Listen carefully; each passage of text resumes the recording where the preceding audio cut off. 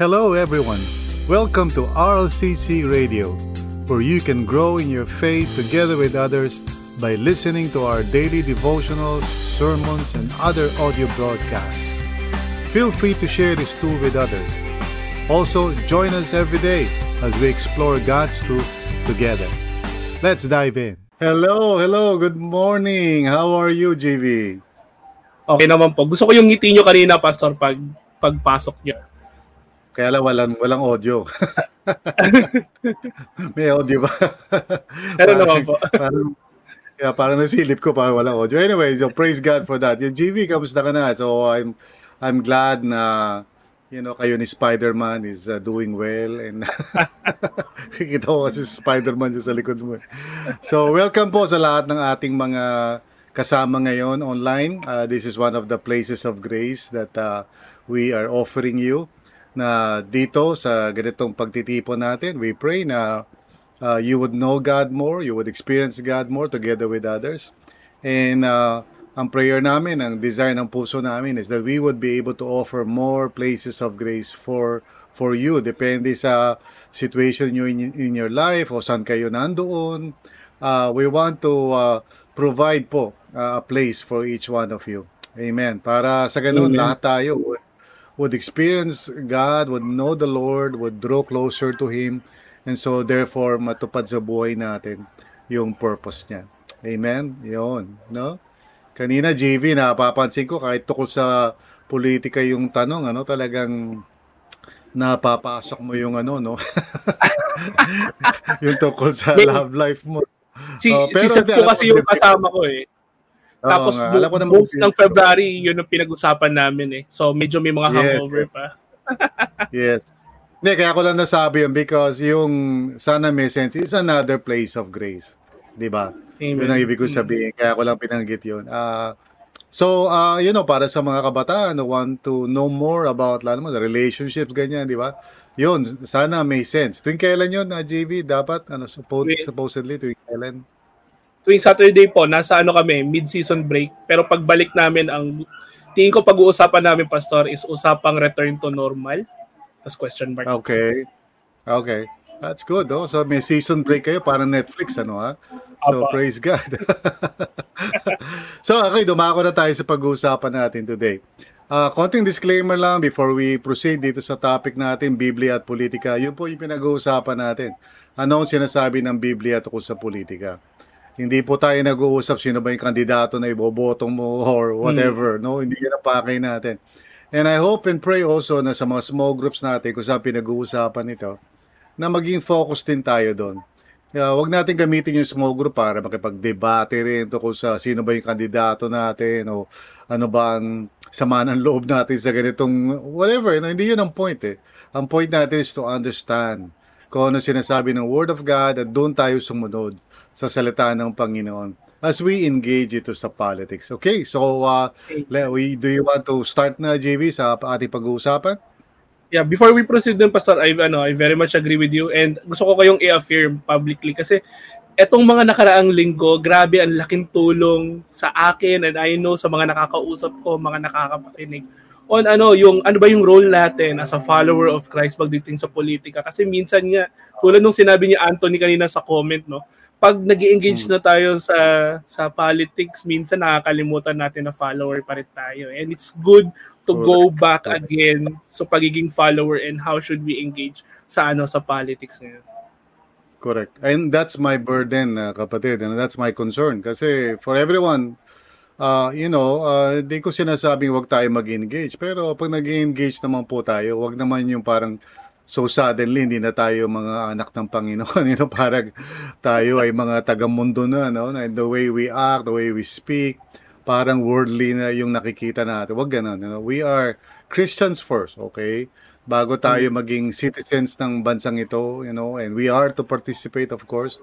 Pero wag natin kalilimutan who we are, yung identity nga natin, sabi ni Zep kanina. Very important yan. Okay, so we want to talk about itong next topic na to. If you remember, we started talking about some questions, diba? Unang question natin is, should we be involved? And sinagot na natin yan.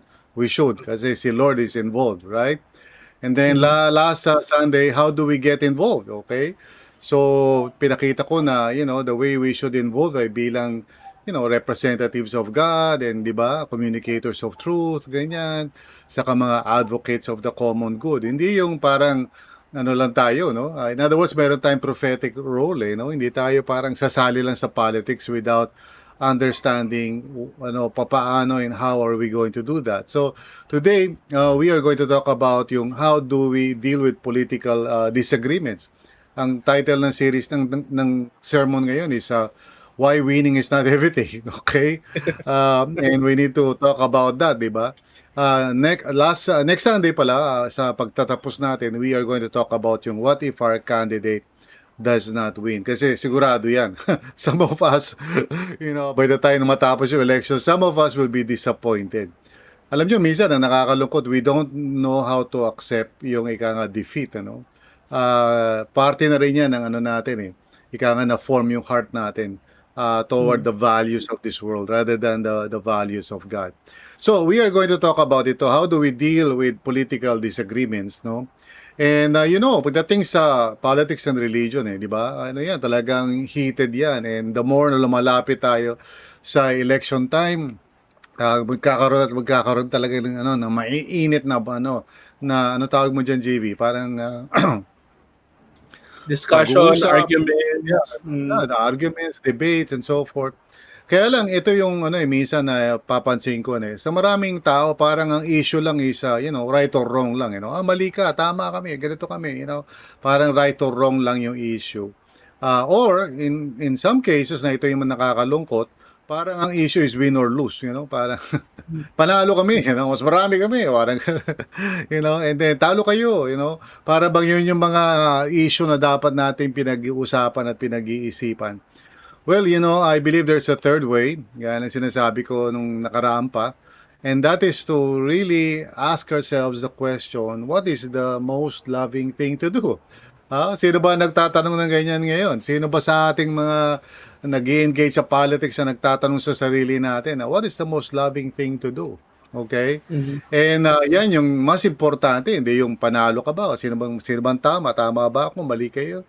Really, ang question talaga is, are you acting in love? Di ba? And so this is what we are really called to do, no? So we are going to look at Romans 14, verse 1 to 21, kung saan Paul, the Apostle, ay nagtatalakay ng mga disagreements doon sa lugar na yon, sa Rome, the churches in Rome. And he's addressing the disagreements. Although iba naman yung disagreement nila, di politics, ano? Pero we can apply the principle sa ating sitwasyon ngayon. Kasi disagreement din yung ating inaharap ngayon, di ba? And so we are going to look at this passage. And before we go there, I want to look at Romans 13, 8 to 10 before we pray. Kasi yung Romans 13, 8 to 10 ay context ng Romans 14. Do you follow? Okay? Mm-hmm. So, diba? Nauna yung Romans 13 bago 14. 13 muna bago 14. So, yung Romans 13 verses 8 to 10, ito yung sinasabi doon. Diba? Let no debt remain outstanding, no? Except the continuing debt to love one another. For whoever loves others has fulfilled the law.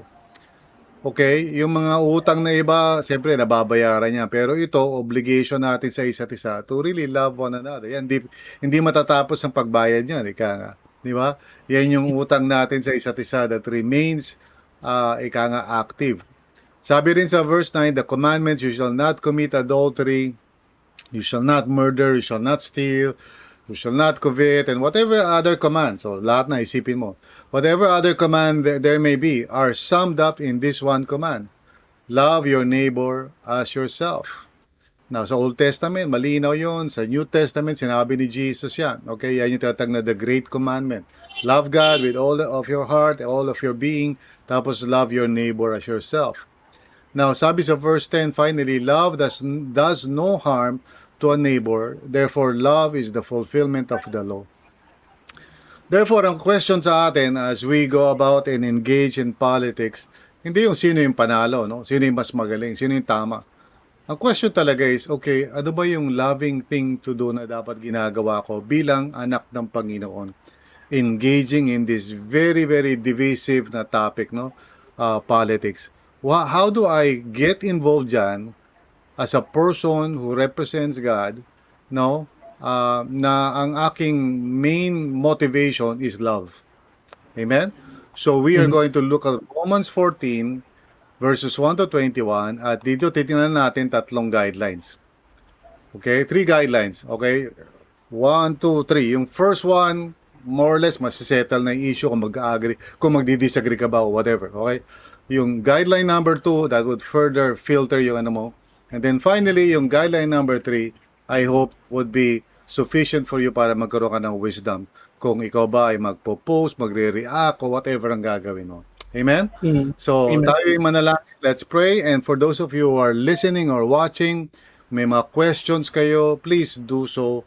Again, we are not favoring any candidate dito. Okay? But we are simply teaching you na bilang mga followers ni Christ, let us behave in the world bilang followers of Christ. Okay? Wag Amen. natin hubarin yung pagiging mga alagad ni Kristo natin. Kahit sino pa yung gusto natin iboto. So manalangin po tayo. Let's ask the Lord, who's inviting us into His presence right now. Sige, let's all bow our heads and let's close our eyes. Heavenly Father, thank you for inviting us into your presence like this. We are gathered together online, pero sabi mo, when 2 or more are gathered in your name, there you are in the midst of us. And therefore, yun nga, Lord, we have been baptized in the name of the Father, the Son, and the Holy Spirit. And so therefore, this is where we are.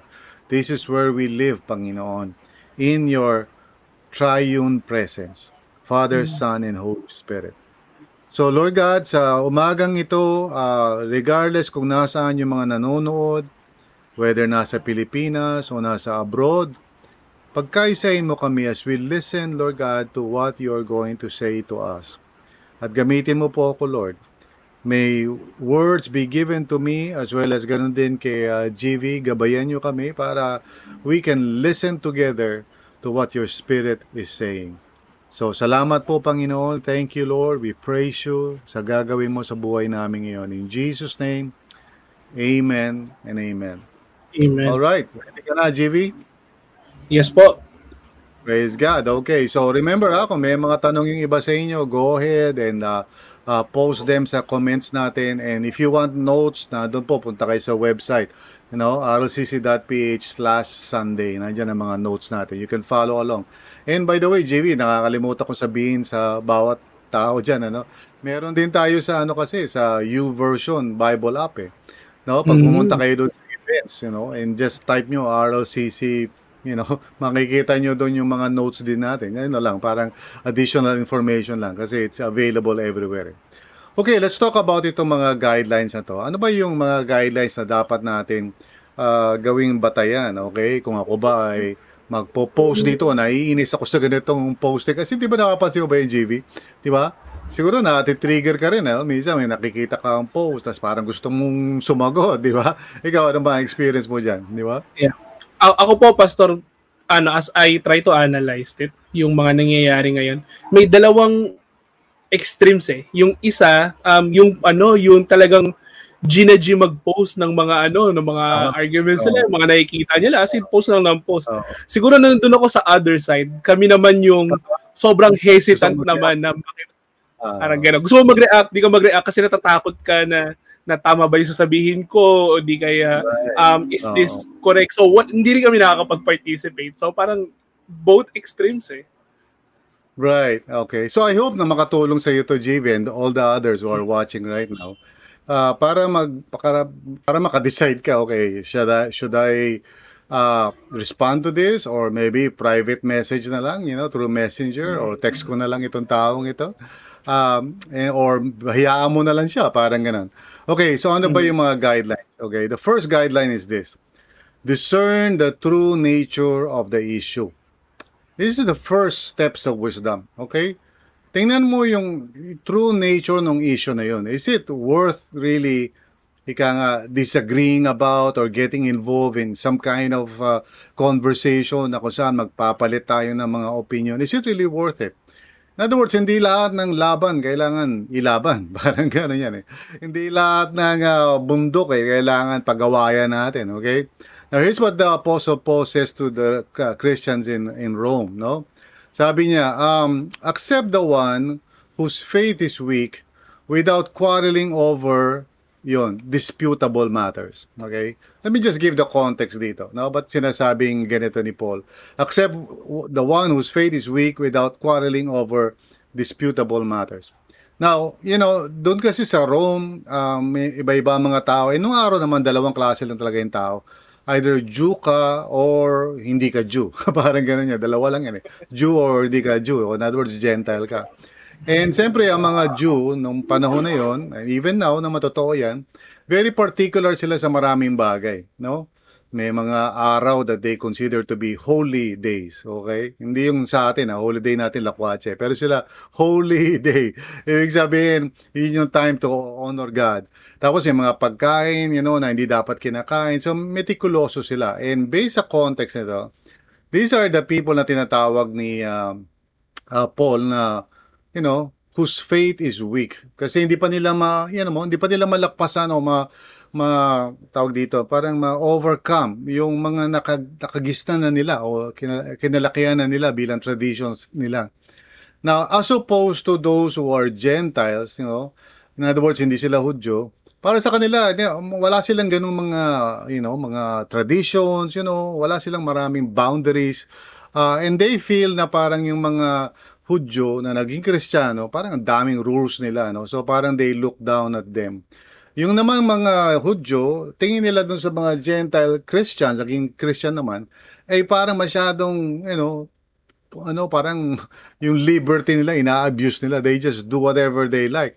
So parang tingin nila ungodly yung mga kapatiran nilang Gentile Christians. Ayan ang background niyan, JV. So naintindihan mo, no? So yung weak would be those who consider na may mga boundaries dapat. Tapos yung strong naman would be those people na, who believe na, okay lang, kahit ano pwede. Okay, so nagtatalo sila doon. Anyway, so ito yung sinasabi ni Paul, accept the one whose faith is weak without quarreling over disputable matters. I think yun yung pinaka-main issue dito. Hindi yung makikipag-away ka sa mga bagay na, well, it's just a difference of opinion. Sabi niya sa verse 2, one person's faith allows them to eat anything, but another whose faith is weak eats only vegetables. So, nagsasite siya ng isang example dito. Na merong mga tao na gusto nila gulay lang, vegetables lang. Usually, mga Jew lang yan, okay? Yung isa naman, kahit ano, pwedeng kainin, pwedeng, samyups, ang tawag nyo dyan, mga kabataan. Samyupsal. Korean, parang barbecue ba yun, okay? Anyway, sila, yung mga Gentile Christians, kahit ano pwedeng kainin. Yung mga mga Jewish Christians, well, masyado sila meticuloso sa pagkain. Again, in verse 3, sabi, the one who eats everything must not treat with contempt the one who does not. And the one who does not eat everything must not judge the one who does, for God has accepted them. Okay, and then finally in verse 4, who are you to judge someone else's servant? To their own master, servants stand or fall. Okay? And they will stand, for the Lord is able to make them stand. Ang point ni Paul dito, may mga matters na, hindi naman kinakailangan pagtalunan. Now, dito sa passage natin, siyempre, religious yung topic. But we can apply it in some other places, as well as right now ngayon sa politics. Ang ibig ko sabihin ganito, before you react or respond, kailangan ba? Does it really matter, no? Meron bang kahalagahan niya? Like for example, sinabi nung isa na ang umattend daw sa kanilang gathering ay ganito karaming mga tao. So, na makikipagtalo ka, hindi ganyan karaming tao. Sinabi nung isa na, okay, ganitong 100,000 o whatever ang umattend. Hindi totoo yan. So, you will debate. Now, ask yourself a question. Does it really matter? No? Is it something na kailangan pang pagtalunan? No? Will it go anywhere? Okay? So, in other words, kailangan magkaroon po tayo ng wisdom. Kahit naman sa ordinaryong buhay. Di ba, GV? Di lahat ng bagay kailangan pagtalunan eh. Kasi may mga bagay na, okay, we can just disagree about this matter. Para sa akin, hindi naman issue yan. So, during the time of Paul, pagkain o araw o whatever, okay. Sige, no problem yan. That's a a matter of sabihin natin personal choice mo lang yan. Okay? So I won't fight you about that. Parang kumbaga, okay, gusto mo ng Lakers o gusto mo ng ano pa ba yung mga basketball team, no? Di ba? Well, Mhm. bahala ka kung ano gusto mo diyan, di ba? It's not really a matter na kailangan pagtalunan natin kung sino ba mas magaling na team. Okay? One of the things na kailangan matutunan natin mga mananampalataya is to choose our battles well, no? Ibig sabihin, hindi na lang lagi tayo nakikipag-away o lagi na lang tayo kontrapelo. Alam mo ba yun, JB? And those of Mhm. you who are watching. Kasi may mga tao na ganyan eh. Parang lahat na lang kontrapelo sila. Parang anti sila. Parang ang middle name nila anti. Alam mo yun? Mhm. Lagi silang against something, okay? Pag may lumabas na balita, ano yan, ganito yan, bias yan. Teka muna, di ba? Why are you always parang fighting everybody, no? Kaya nung nakaraang pandemic, di ba, naging problema natin yan. Di ba? So, kumbaga, parang may mga tao na binibigyan nila ng interpretasyon lahat ng bagay. Ayan, ano kasi yan, gawain talaga ng mga pharmaceuticals yan. Teka muna, why are you fighting everything? And, is it really worth the fight, di ba? Para sa akin, Mhm. it's a sign of immaturity, no? And worldliness. Kapag lahat na lang ng bagay gusto mo makipagtalo, no? There are Yeah. things na parang kailangan lubayan mo na parang it's not really an issue. Lalong-lalo na if it's not really wala namang kinalaman yun sa Word of God. Wala namang sinabi si Lord tungkol sa bagay na yan. So it's really just a personal preference mo, 'di ba? Gusto mo si Batman o gusto mo si Spider-Man? Ba? 'Di ba? Should we fight? Sino ba mas magaling? Batman ba o si di ba dapat ba nating pagtalunan yan? Yung mga mahilig kasi ng away really is revealing yung tunay na state ng heart nila eh. Pag ikaw ay laging nakikipagtalo at nakikipag-away kahit sa mga maliliit na bagay na wala namang significance, it shows na meron kang problem sa heart mo. No, you have Mhm. a divisive heart. You have a heart na gusto mong manalo palagi. Gusto mo lagi kang tama, no? Naintindihan mo ba yung sinasabi ko, JV? Do you want to Yes react to po. that? Yeah. Ako, Pastor, para buwabalik tayo dun sa sermon natin number 1, no? About for this March na, yung rebellion eh. Yung, yung parang, ang pagiging rebelde is a status ng person kung saan, alam mo yun, laging kontra na lang sa lahat ng bagay and it's something na we should look out for. And yun nga, Pastor, yung tanong ko dun. Yung how can we properly discern? Kung sinabi nyo na we need to discern yung true nature ng issue, 'di ba? How could we properly discern if this something na na alam mo yun, dapat I should be involved in? Is this something na parang pwede ko na lang pabayaan kasi may mga iba akong napapansin na na parang yun nga yung everything's a big issue seems sa kanila. So engage sila ng engage. How do we actually discern kung ano yung we should be engaging to saka which are not? Yeah. Una sa lahat, let's get away from personalities, persons, Kasi mahilig tayong magkaroon ng contempt o mag-judge sa mga tao. Eh. Let's get away from from that parang common tendency ng mga tao. Parang galit tayo kay ganito.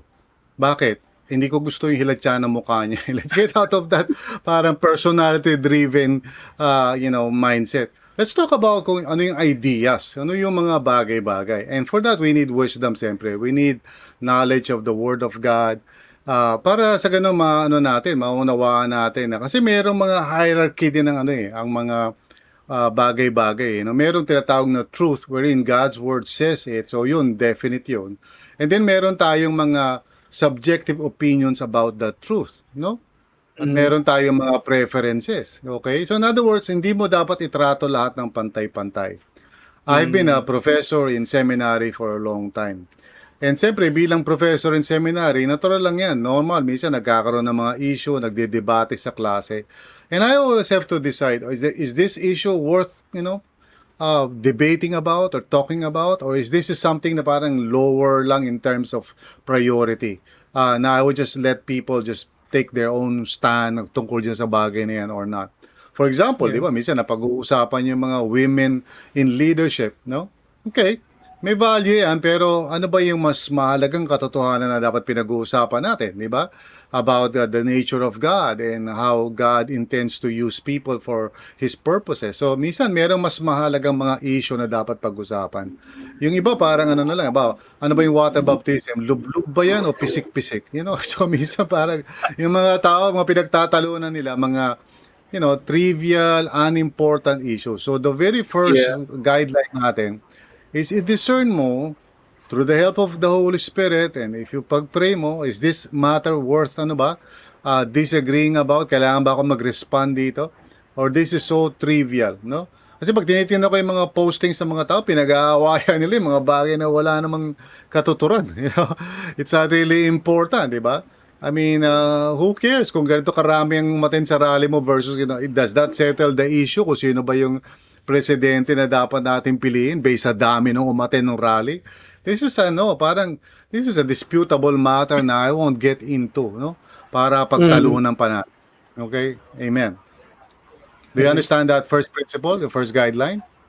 Yes po, PV. And very helpful to sa no? For many of us na alam mo yon yung hindi natin maiiwasan to be on social media these days. Kasi alam mo yun, mas prefer talaga natin nasa bahay tayo.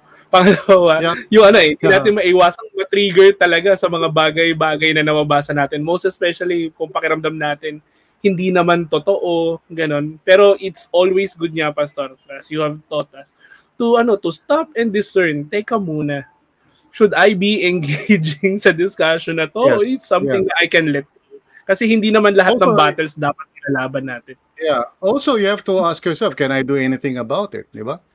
I mean, does God call me to really have parang a say do sa bagay na yun?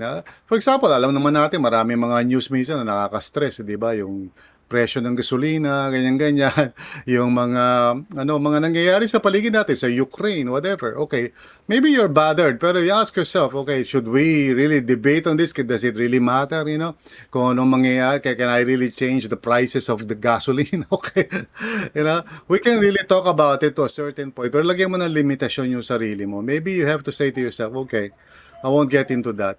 Kasi ganito ang pananaw ko dyan, JV.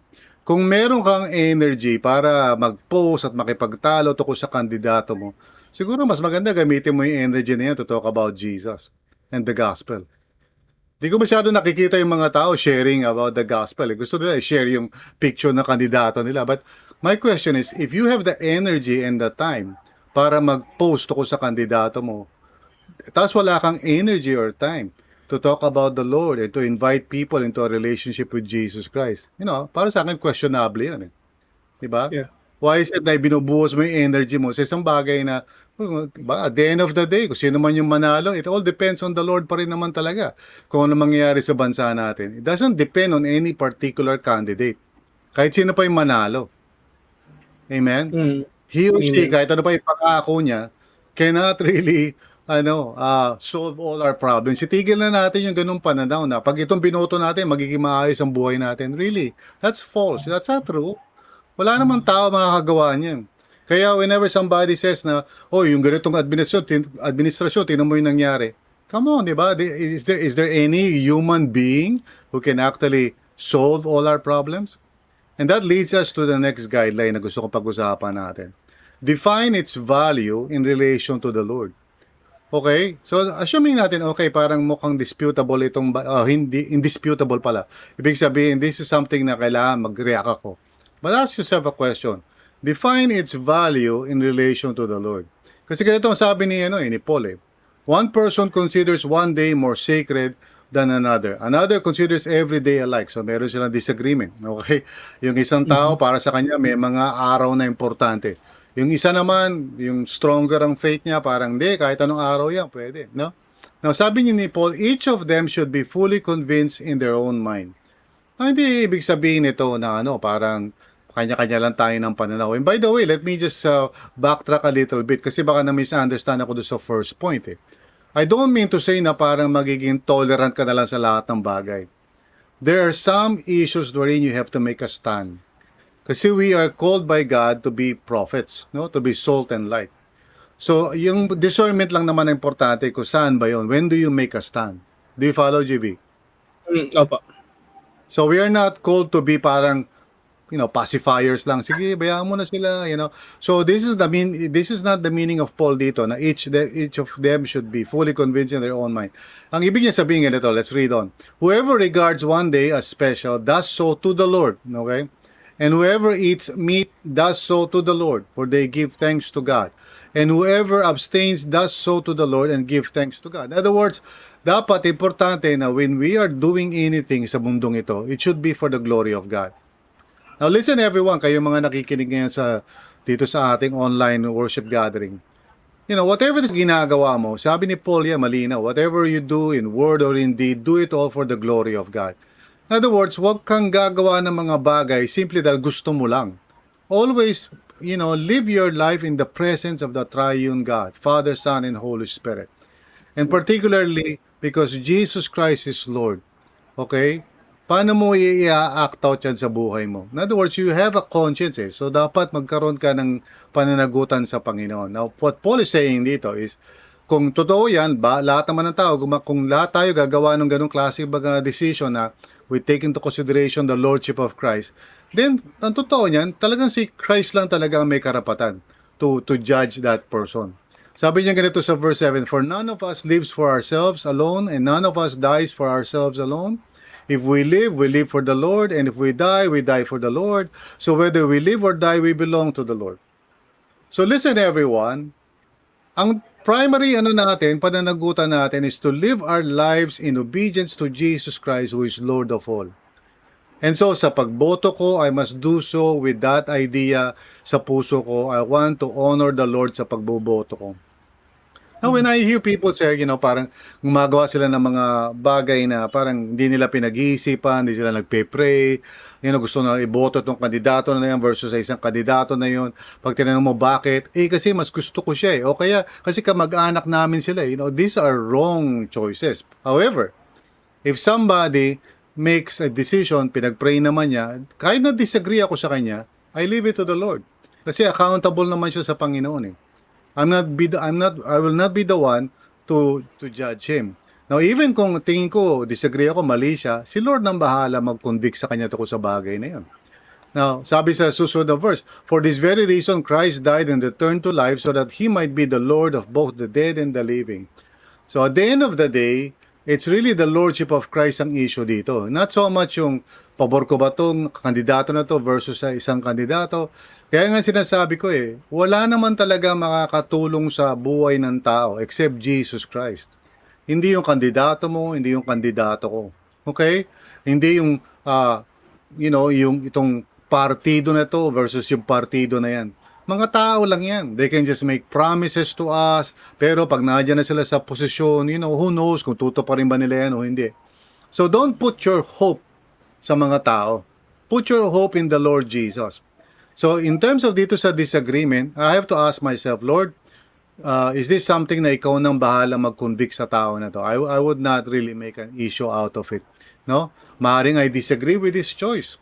Pero kung yung choice naman na ginawa niya, pinag-pray naman niya in everything, okay, then siya na ang bahala doon. Accountable na siya sa Panginoon. However, there are times na I believe na, for example, na yung idea o yung paraan probably is wrong, then maybe I would be, I'm, kumbaga, na-evoke ako to make a challenge or to disagree with that person. For example, pag sinasabi natin na certain historical facts ay hindi na totoo. Bakit? Kasi may nakita akong post Alam mo yun?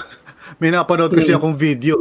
So lahat na ng facts, lahat na ng mga court decisions and everything, parang so suddenly, fake news yan. Paano naging fake news yun? Kasi may napanood akong video. That I can deal with.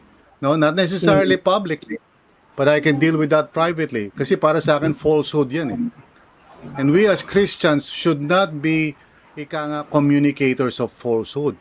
Huwag tayong magpo-post ng isang bagay kasi napanood lang natin somewhere. Okay, may narinig lang tayong ganito. In the court of law, ang problema kasi dalawang court ngayon Court of public opinion, saka court of law di ba? Yung court of public opinion, social media yan Depende kung gaano ka kagaling. Saka by the way, siyempre pag nagpo-post ka sa social media ng isang litrato, kaya mo i-manipulate ang litrato di ba? Meron ngang lumalabas ngayon, 'di ba, pag ano mo na parang ano yata siya, parang hindi ko alam kung plantation ba ng mga sibuyas siya, tapos pinalitan yung mga litrato ng mga ginawang mga tao bigla, or something like that. Madaling gawin 'yan sa ano natin, sa panahon natin ngayon. So ako, whoever it is na binoboto ko, before I post, before I say anything, I have to ask myself, Lord, does it honor you? No? Does it honor the lordship of Christ?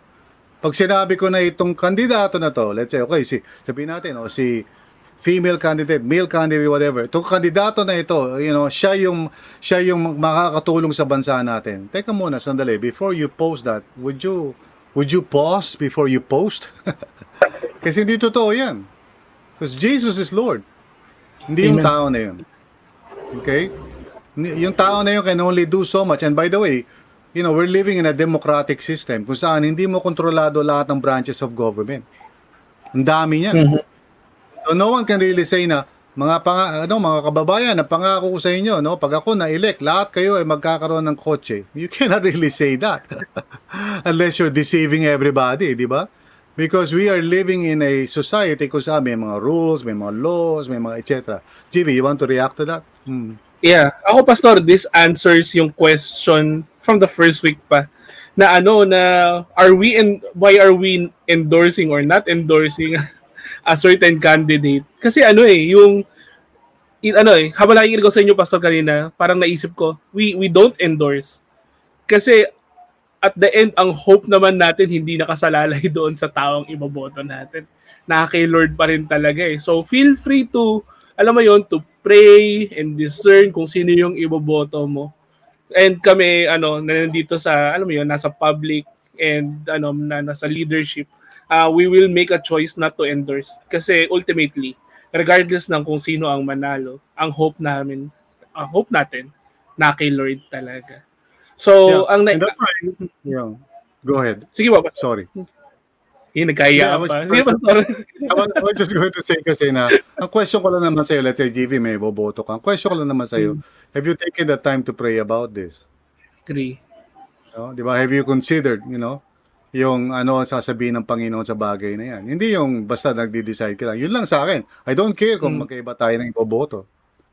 Pero kung ikaw ay boboto ng isang tao dahil sinabi ng kamag-anak mo, not because you really prayed about it, that, siguro, I can disagree with. Kasi mali yun.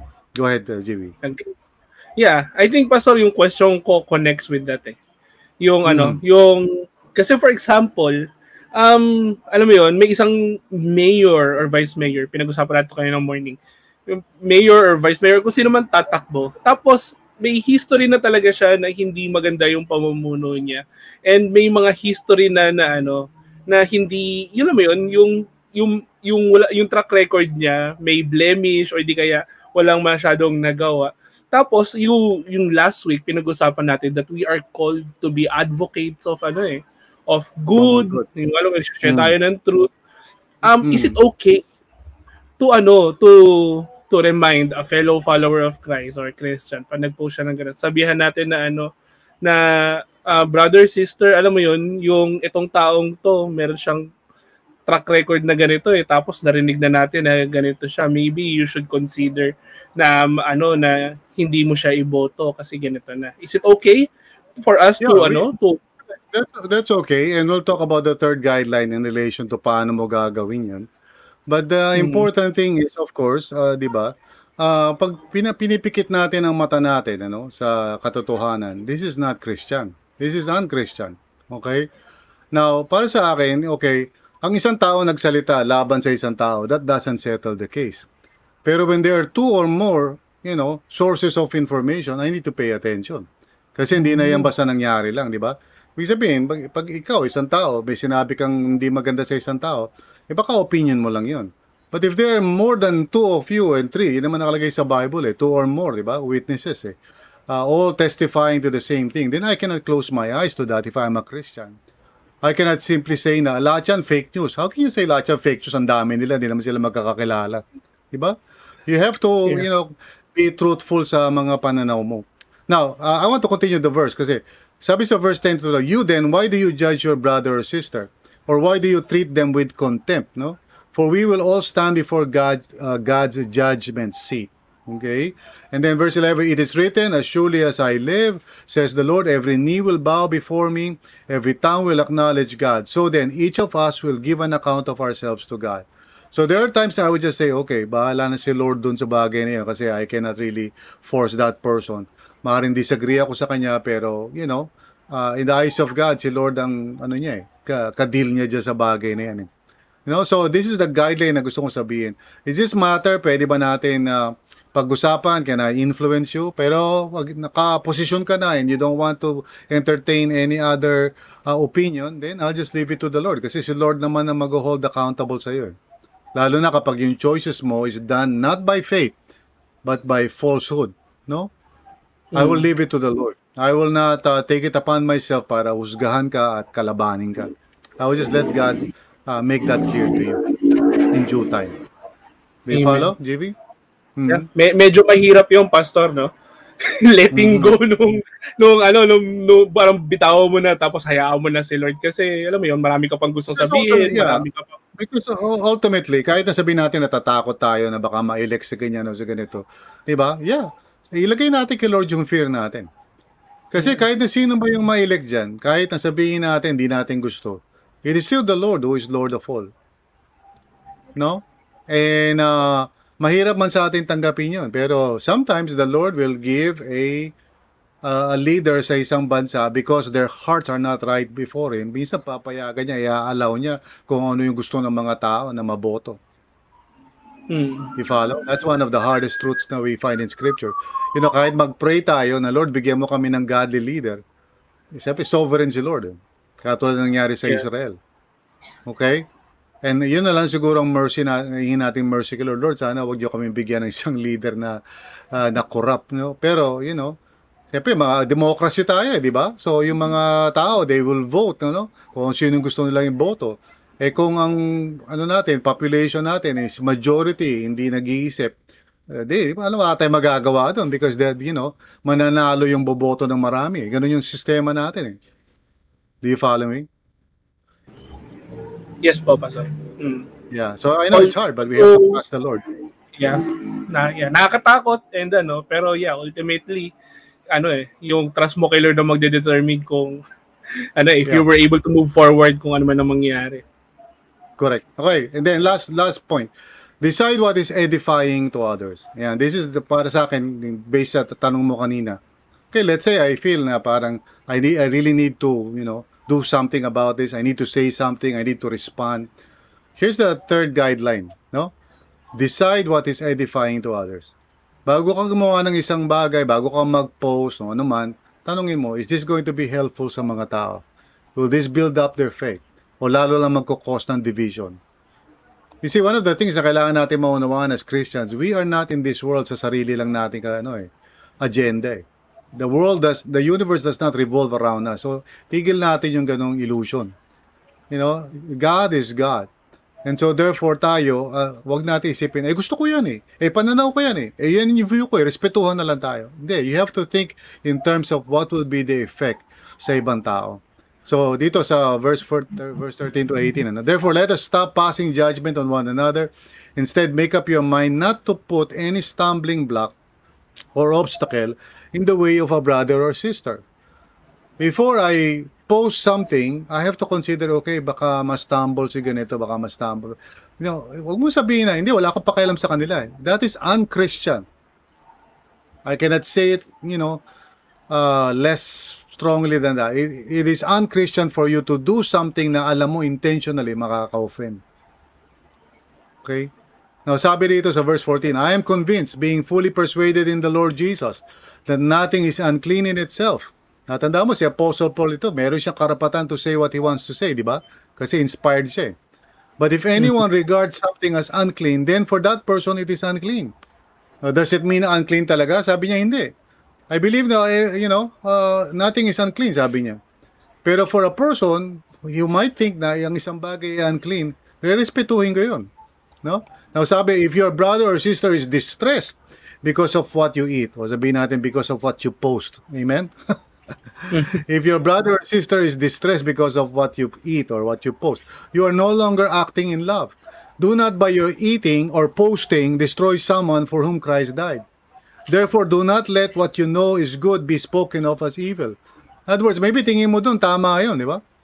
But if it offends and hurts other people unnecessarily, you have to reconsider, okay? Makakatulong ba yan? Okay? Now, kahit na sa paniniwala mo, tama ka. That by itself does not give you the right to intentionally hurt others. You can just keep it to yourself. Okay? For example, may mga post na nakikita ko na parang I really disagree with it. Pero I ask myself, okay, if I publicly confront this person, siyempre, di ba? Pastor ako no? Baka masira yung ano niya, yung kanyang reputation o magkaroon ng ganun. I would refrain from doing it even though I know I'm right. 'Di ba? Even though I know that he is wrong. So I abstain. I also ask myself, okay, mas maganda yata kung messenger na lang.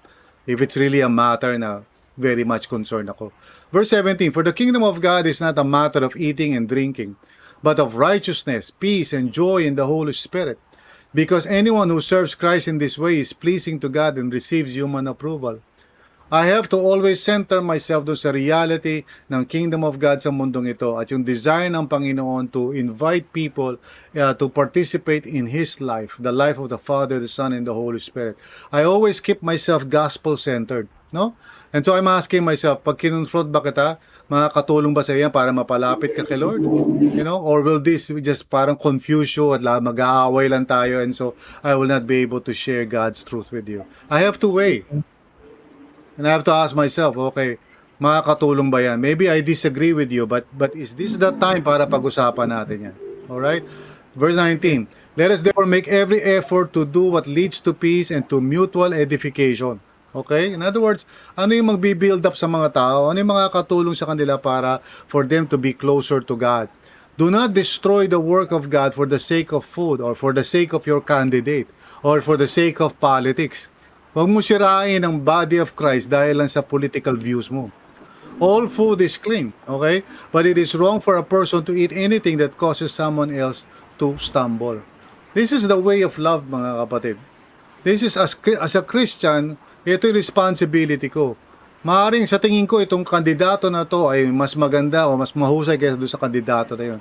Pero before you say anything, mag-post ka o manira ka ng kapwa mo, timbangin mo yung gagawin mo and ask yourself, will this be edifying? Will this create unity? Will this help, sa mga tao, Or it will just cause, alam mo yun, di ba? Parang mas mapait na pakiramdamin, mag-aaway-away tayo. Is who wins in that kind of scenario? Di ba?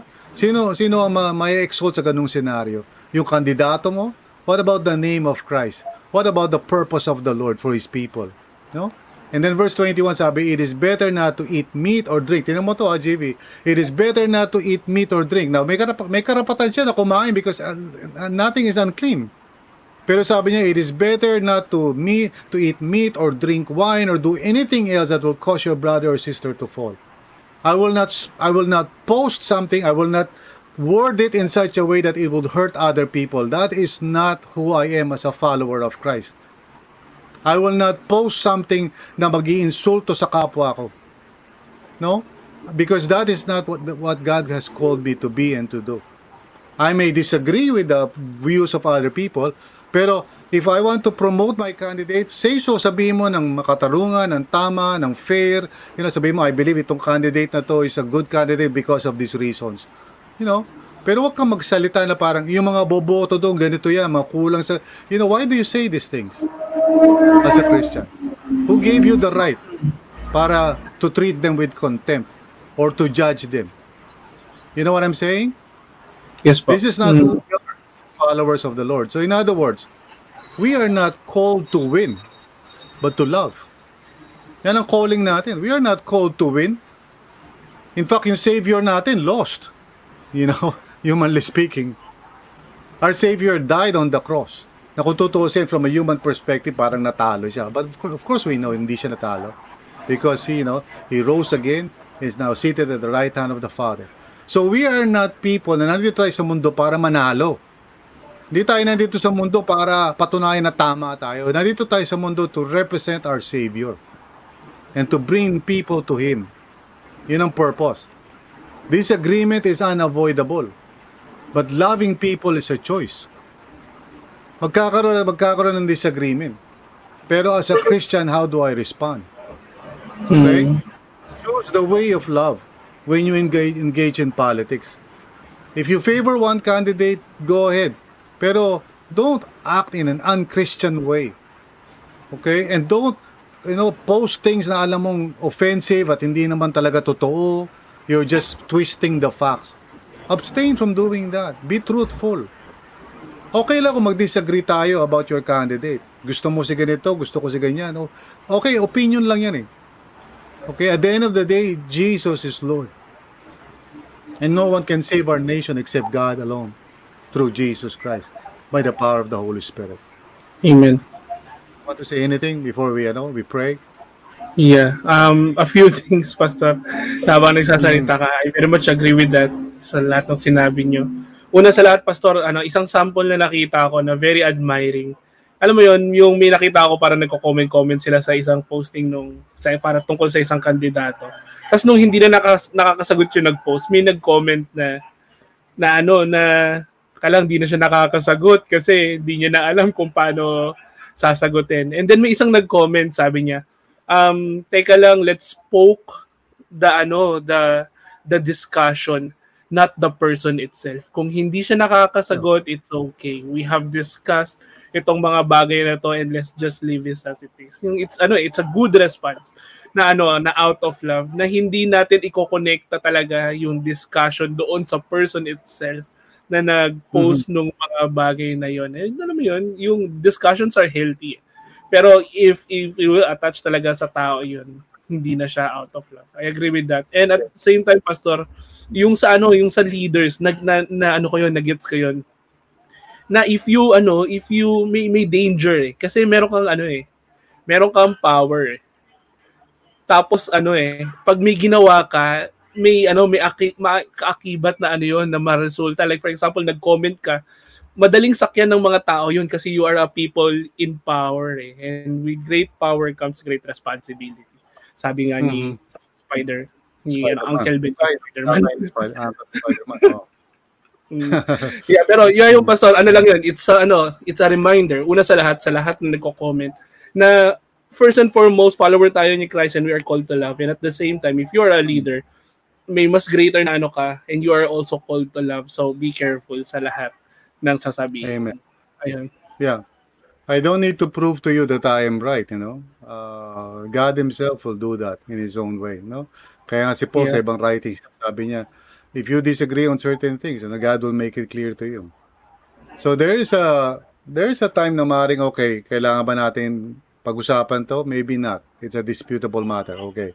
Pero kung kailangan natin pag-usapan, alright, then, I would try to talk to you about it. Pero kung hindi ka willing makinig, and if you believe na the right thing is yung ginagawa mo, okay, I will entrust that to the Lord. Si Lord naman ang bahala magpakita sa iyo ng wisdom. Okay? Hindi ako parang, hindi kita sasakalin kasi you continue to choose something different from what I believe is right. But at the end of the day, if ever makikipag-engage ako sa iyo, ang lagi kong iniisip is, will this lead you closer to the Lord? Will this help you to follow Christ? Kasi ang true salvation is in Christ. Wala sa kahit sinong kandidato. I am a child of God and I represent Him in the world. Hindi ako